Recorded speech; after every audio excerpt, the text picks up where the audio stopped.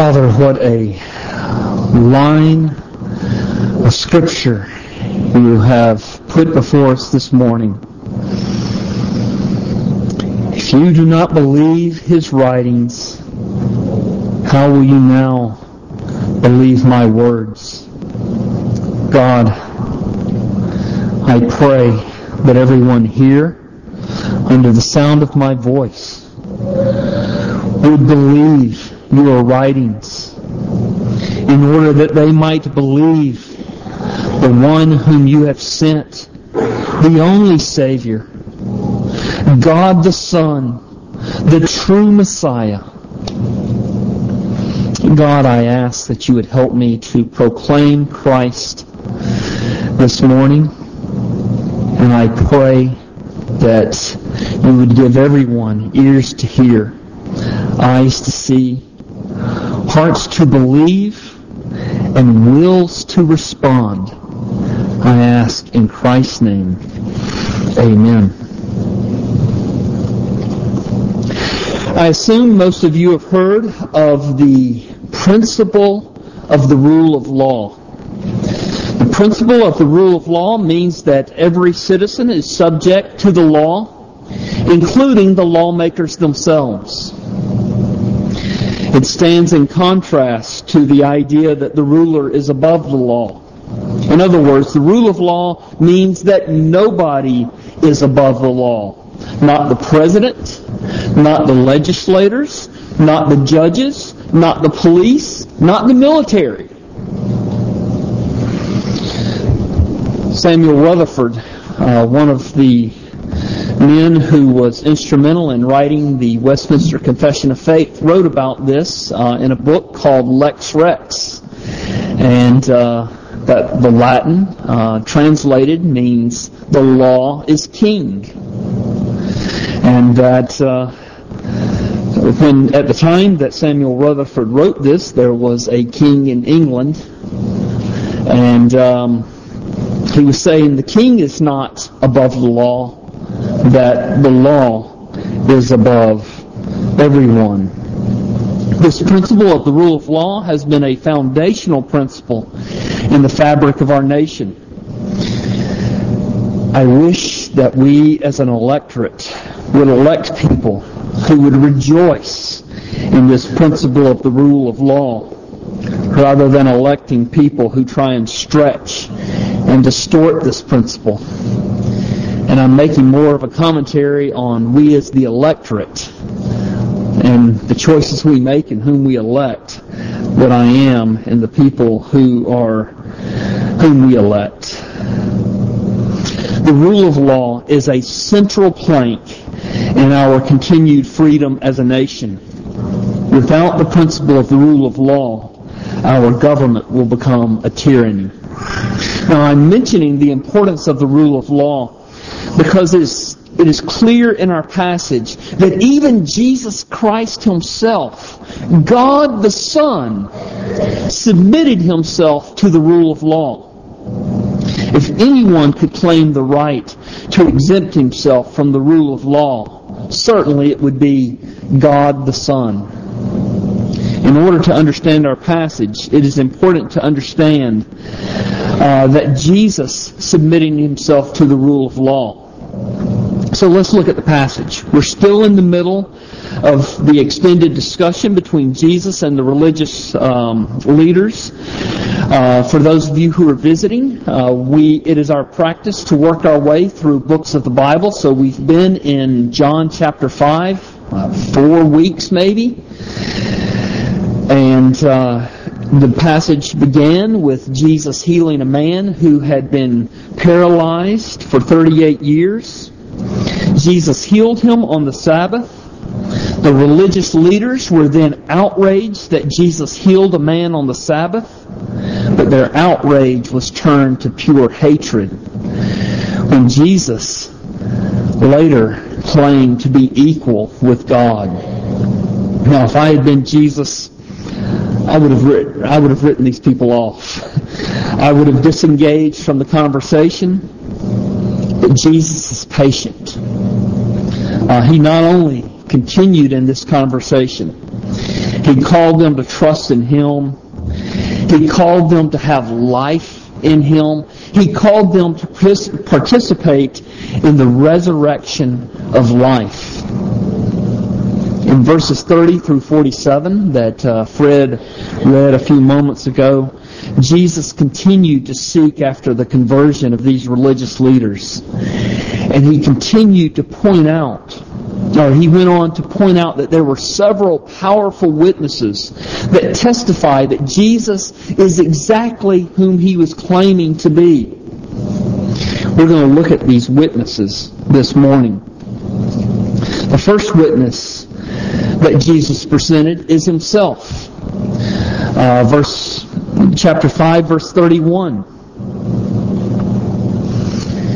And it reads, "If I alone bear witness about myself, my testimony is not true." But what He had done is He had borne witness to who He was. Jesus claimed several times in the conversation to be equal with God. In verse 25, He claimed to be the Son of God. In verse 27, He claimed to be the Messiah when He referred to Himself as the Son of Man, if you'll remember that I made that point last week.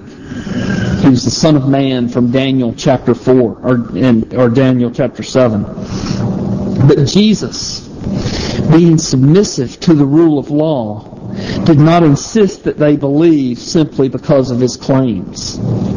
In verse 31, Jesus said, "If I alone bear witness about myself, my testimony is not true."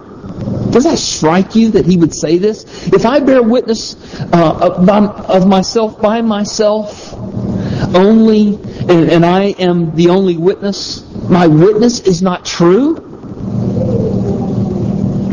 The law stated that at least 2 or 3 witnesses were needed to validate one's testimony. Deuteronomy 19 verse 15 says, "A single witness shall not suffice against a person for any crime or for any wrong in connection with any offense that he has committed. Only on the evidence of 2 witnesses or of 3 witnesses shall a charge be established." So, at least 2 witnesses, 3, maybe even more. You needed several witnesses in order for the testimony to be considered by others to be accurate. Jesus submitted to the law. He didn't cut corners. He didn't become a law unto Himself and say, "I'm the only testimony I need." He didn't decide which laws He was going to keep, which laws He decided, which laws He was going to ignore. How about you? Do you keep the law? Or are there laws that you break or ignore to suit your own purposes, especially if there's very little chance that you will get caught? And so Jesus was unwilling then to be His own self-witness. Since the law said it was insufficient for Jesus to have only Himself as His witness, He also reminded the religious leaders that John the Baptist bore witness to His true identity. You remember how in John chapter 1 verse 29, when John the Baptist saw Jesus, remember what he said? "Behold, the Lamb of God who takes away the sin of the world." And he testified to Jesus. In fact, at the very beginning of John's Gospel, the Scripture says John came to be a testimony, to be a witness to the true light that was coming into the world. The religious leaders remembered that John the Baptist was testifying to Jesus. Jesus reminded these religious leaders that they had endorsed John's ministry while the crowds were going out to the Jordan River to be baptized. We see that in verses 32 through 35 in our passage. And it's even possible that many of the religious leaders had been baptized by John the Baptist himself. And so Jesus tells them, you were willing to rejoice for a bit of time in John's light. In other words, John was an accurate witness to Jesus' true identity. But Jesus doesn't stop there with his reference to John the Baptist. In verse 36, he said he had an even greater witness than John the Baptist. John the Baptist was only a man, after all. And Jesus says in verse 36 that the miracles that he was performing were also another powerful witness to the identity of Jesus Christ as the Son of God that was sent from the Father.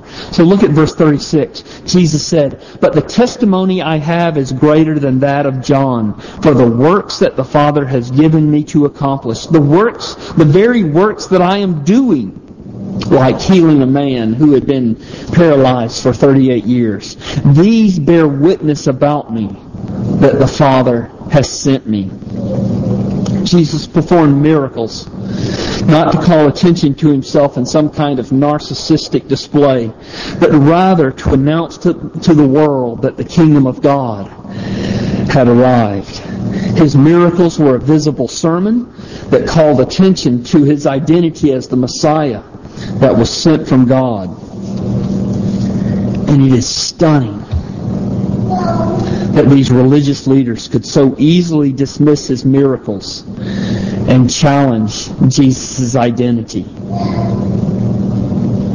Then in verses 37 through 41, Jesus pointed to even one other witness that bore testimony to the identity of Jesus. This last witness was none other than God the Father. So look at verse 37. Jesus said, and the Father who sent me has borne witness about me. Now I can just hear the religious leaders when Jesus says this. They were saying to themselves, I can just hear them now. We've never heard we've never heard God speak audibly to us. And we certainly have not heard him testify verbally that Jesus is the Messiah, much less the Son of God. I'm sure they were saying this with a sneer in their hearts. But Jesus said to them, yes, you have heard God speak, and you have heard him testify about me. You just refuse to accept his testimony. When had the religious leaders heard God speak? When had they heard God testify that Jesus was the Messiah? Surely Jesus is on shaky ground when he said that God the Father was a witness to his identity. When had they heard this? When had they heard God speak? Well, look at verse 39. Jesus said, you search the Scriptures because you think that in them you have eternal life, and it is they that bear witness about me. On every page of Scripture, God has spoken. And on every page, he bears witness to the identity of Jesus as the Messiah. In fact, listen to what Jesus told a couple of his disciples after his resurrection. On the Emmaus Road in Luke 24, Jesus said to these two disciples, O foolish ones and slow of heart to believe all that the prophets have spoken, was it not necessary that the Christ should suffer these things and enter into his glory? And beginning with Moses and all the prophets, he interpreted to them in all the Scriptures the things concerning himself. Remember how we learned that the religious leaders took a legalistic approach to the Sabbath? Remember how they were much more concerned about travel restrictions or if they spit on the ground on the Sabbath day? Remember that? They took this very legalistic approach to the Sabbath. And they thought about those things a whole lot more than they thought about what it means to love God. The religious leaders took the same approach to the way that they studied the Scriptures. There were these very detailed rules for how you study the Scripture. And the reason they had these detailed rules were not to make them more effective at studying the Scripture, but rather to make sure that they reverenced the Scriptures appropriately. And as long as they were careful to obey all the right rules for obeying the Scripture, then they believed that they had eternal life. It didn't matter if their study of the Scriptures failed to lead them to repentance, because obviously their study of the Scripture was not leading them to repentance. It didn't matter that their study of the Scriptures was not leading them to walk by faith or to trust in God. For the religious leaders, the Scripture was an end in itself. When I used to teach 7th grade Bible, one of the things that I would teach the students was that we want to be under the authority of God's Word, and I would put the Bible on my head. God's Word is our rule. God's Word is God's Word to us. We want to be in submission to it. And then I would use an opposite illustration to teach that we want our lives to be built on the Word of God. And what I would do was I would put the Bible on the floor, and I would step on it, and I would say, we want our lives to be built on the Bible. And I would look out at my 7th graders, and I would see these horrified looks on their faces. And the reason they were so horrified was because I was standing on the Bible. They had this idea that this book is to be reverenced. It is the Word in the book. It is what we learn about God. It's what we learn about Jesus Christ and His grace. It's what we learn about the glory of God. What we learn about ourselves as sinners. And the way, the truth, and the life, who is Jesus, and how we can escape our sins and be redeemed by Him. So it's not the book itself, but it is the words of the book. And these religious leaders, they had this idea that Scripture was an end in itself. As long as you were reverencing the Scriptures, then you had eternal life. And that's what Jesus is telling them here in our passage. He says, you study them, and in them you think you have life. As long as you've got the Bible, as long as you've read the Bible, you've got eternal life. Roman Catholics take the same approach to their view of the Mass. I talk to Roman Catholics all the time. Well, and they'll say, I know very little about the Bible. I'm not really living a life that's consistent with morality, with Christian morality. But I go to Mass, so I hope I have eternal life. Protestants do the same thing.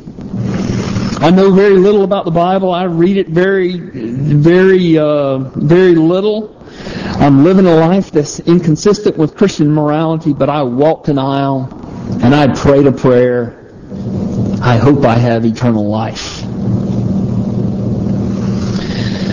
Jesus was telling the religious leaders that we hear the testimony of God when we read God's Word. And the Father is testifying that Jesus Christ is the Messiah. The religious leaders, they heard God's Word. I think they even received God's Word as God's Word and believed that it was God's Word. But they did not respond to it.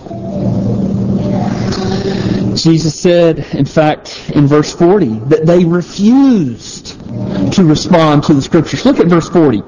He says to these religious leaders, you refuse to come to me that you may have life.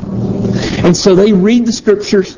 God is telling them, throughout the Scriptures that Christ is the Messiah, that Jesus Christ is going to come, He's going to suffer, He's going to die, and He's going to be raised from the dead. And they don't want to have anything to do with Jesus. They would not respond to the Word. James chapter 1, verses 22 through 25 says, "But be doers of the Word, and not hearers only, deceiving yourselves. For if anyone is a hearer of the Word and not a doer, he is like a man who looks intently at his face in a mirror. For he looks at himself and goes away and at once forgets what he was like. But the one who looks into the perfect law, the law of liberty, and perseveres, being no hearer who forgets, but a doer who acts, he will be blessed in his doing." And I would guess that most here this morning would say that yes, I believe that the Bible is the Word of God. And that is wonderful. But are you responding to it? You say, "Well, sure, preacher. I listen and respond every Sunday when you preach." Well, that's not what I'm asking. I'm asking, do you read the Bible regularly for yourself to hear God speaking to you? It's kind of hard to respond if you're not regularly listening, don't you think? You say, "Well, the Bible is hard to understand. It's kind of dry to read. I'm not that disciplined to read it all the time." Listen to what Charles Spurgeon told his congregation back in 1855. And I'm reading what he says, maybe because I don't have the guts to say it as boldly as he did. Charles Spurgeon said, "If this be the Word of God, what will become of some of you who have not read it for the last month?" "Month, sir? I have not read it for this year." "Aye, there are some of you who have not read it at all. Most people treat the Bible very politely. They have a small pocket volume, neatly bound. They put a white pocket handkerchief around it, carry it to their places of worship. When they get home, they lay it up into a drawer till next Sunday morning. Then out it comes again for a little bit of a treat and goes to chapel. That is all the poor Bible gets in the way of an airing." That is your style of entertaining this heavenly messenger? There is dust enough on some of your Bibles to write the word damnation with your fingers. There are some of you who have not turned over your Bibles for a long, long while. And what think you? I tell you blunt words, but true words. What will God say at last? When you shall come before Him, He shall say, "Did you read my Bible?" "No." "I wrote you a letter of mercy. Did you read it?" "No." "Rebel, I have sent thee a letter inviting thee to me. Didst thou ever read it?" "Lord, I never broke the seal. I keep it shut up." "Wretch," says God, "then thou deservest hell. If I sent thee a loving epistle, and thou wouldst not even break the seal, what shall I do unto thee?" And then he said to his congregation, "Oh, let it not be so with you. Be Bible readers. Be Bible searchers."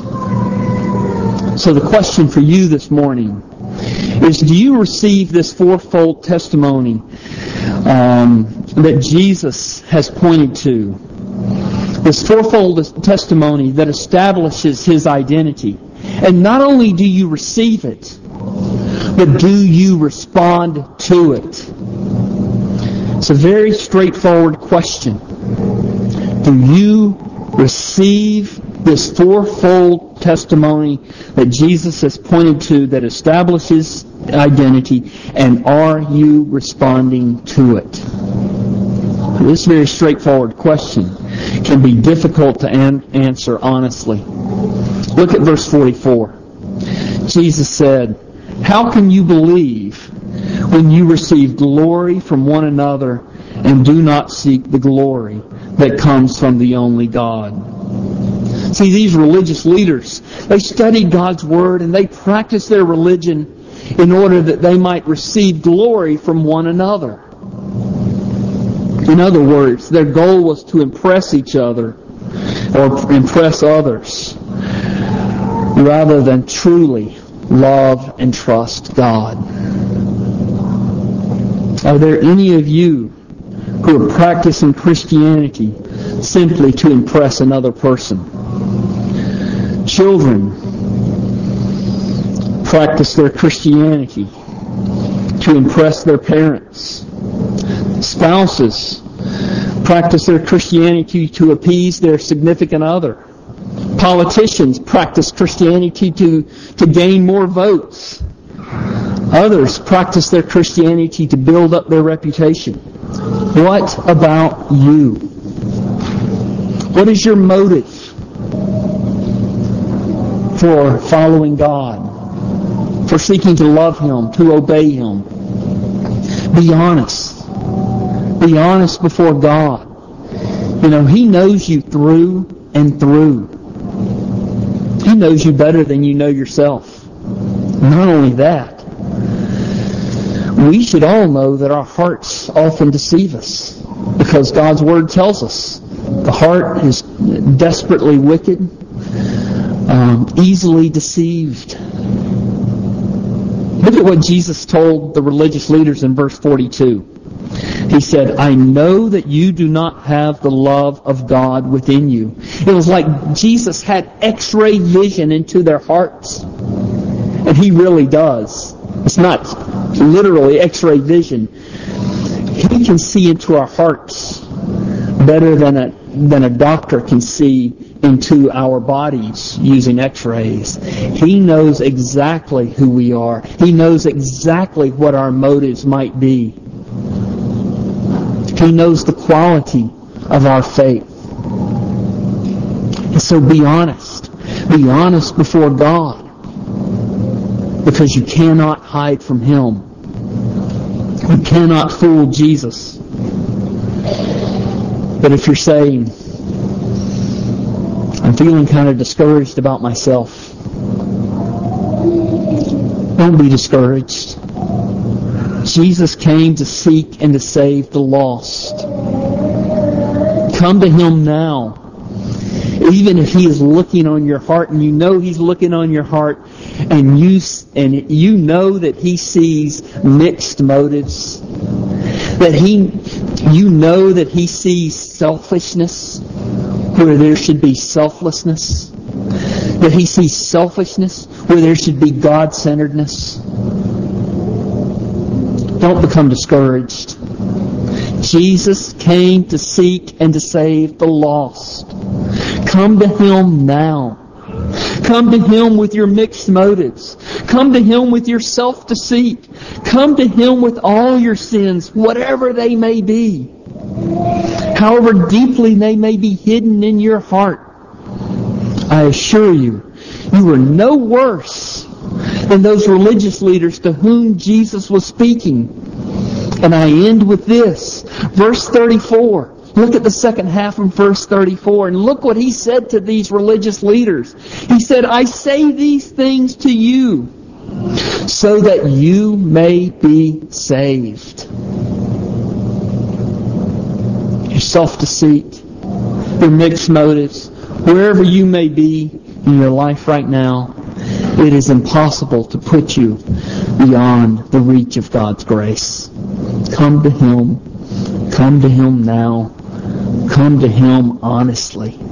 Let's pray together. Lord Jesus, we bow our hearts. We pray the prayer that David prayed in Psalm 139. Search us, O God, and know our hearts. Know our anxious thoughts. See if there be any wicked way in us, in order that you might lead us in the way everlasting.